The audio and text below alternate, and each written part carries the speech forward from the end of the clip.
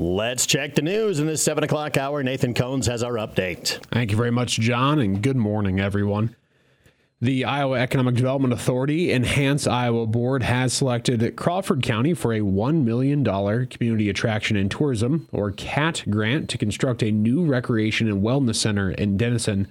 After reviewing the many applications for the highly competitive funding, officials announced last week that Denison's approximately $18.56 million project would receive financial backing from the state.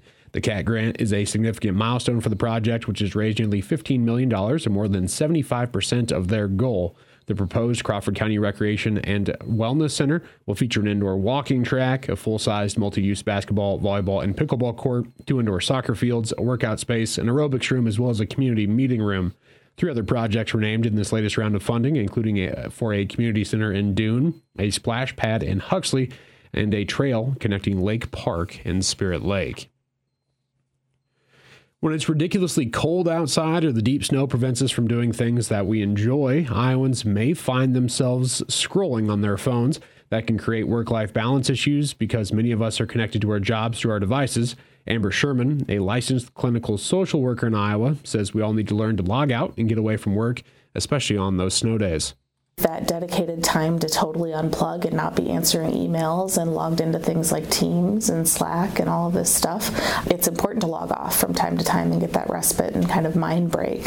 So I encourage all the people that I work with really to take that time for themselves so they have enough left over for their family and the rest of their life. Even when we take vacations, some of us stay connected to work, and she says that can be unhealthy. Make sure that your time off is actually time off and that you resist that urge to, I can be reached by my cell phone and I'll be checking email occasionally. I really encourage people to resist that if they possibly can, because being able to disconnect and renew yourself is super important for a balanced life. People in some fields, such as the healthcare profession, might find it difficult to break the habit and disconnect. Because we're helpers, right? We want to take care of people. There's also mission behind the work that we do. It's not just a job that you go to pay your bills. It's something that you really believe in. And so it all makes sense why we would have trouble with logging out, taking time for ourselves. It's something of a misnomer to talk about one's work-life balance, she says, as it really should be a life-work balance.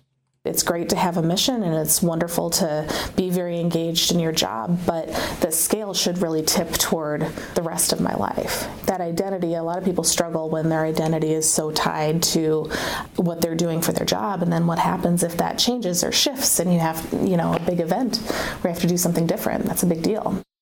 Sherman is manager of the Employee Assistance Program at the Gunderson Health System, which has clinics in eastern Iowa, as well as a hospital in West Union. And looking elsewhere, Newsweek has named Dupaco Community Credit Union a top regional credit union for 2024. This accolade was presented to only 250 regional credit unions nationwide, with Dupaco standing out as one of 3 credit unions in Iowa to receive Newsweek's 5-star rating. In collaboration with Plant A Insight Group, Newsweek conducted comprehensive research to assess the financial strength of institutions and consumer confidence in credit unions and banks. The study reviewed nearly 9,500 financial institutions and drew insight from 35,000 customer interviews. They analyzed criteria such as overall financial health, profitability, risk exposure, lending and leasing activity, and more. Social media reviews and app store ratings were also considered, totaling 1.3 million and 148 million, respectively. President and CEO of Dupaco, Joe Hearn, says, while we did not seek out this recognition, we are thrilled to begin 2024 with such a great accolade. The research by Newsweek was done independently and examined thousands of data points to create the list. This is yet another way for us to show our financial health as a member-owned financial cooperative. The study exclusively focused on regional institutions and excluded nationwide banks and credit unions from those rankings.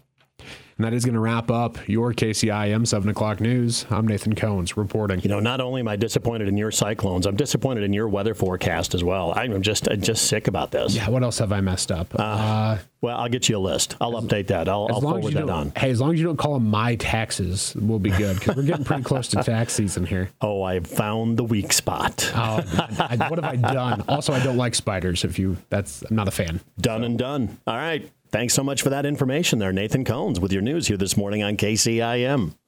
We'll take a look at the forecast up next.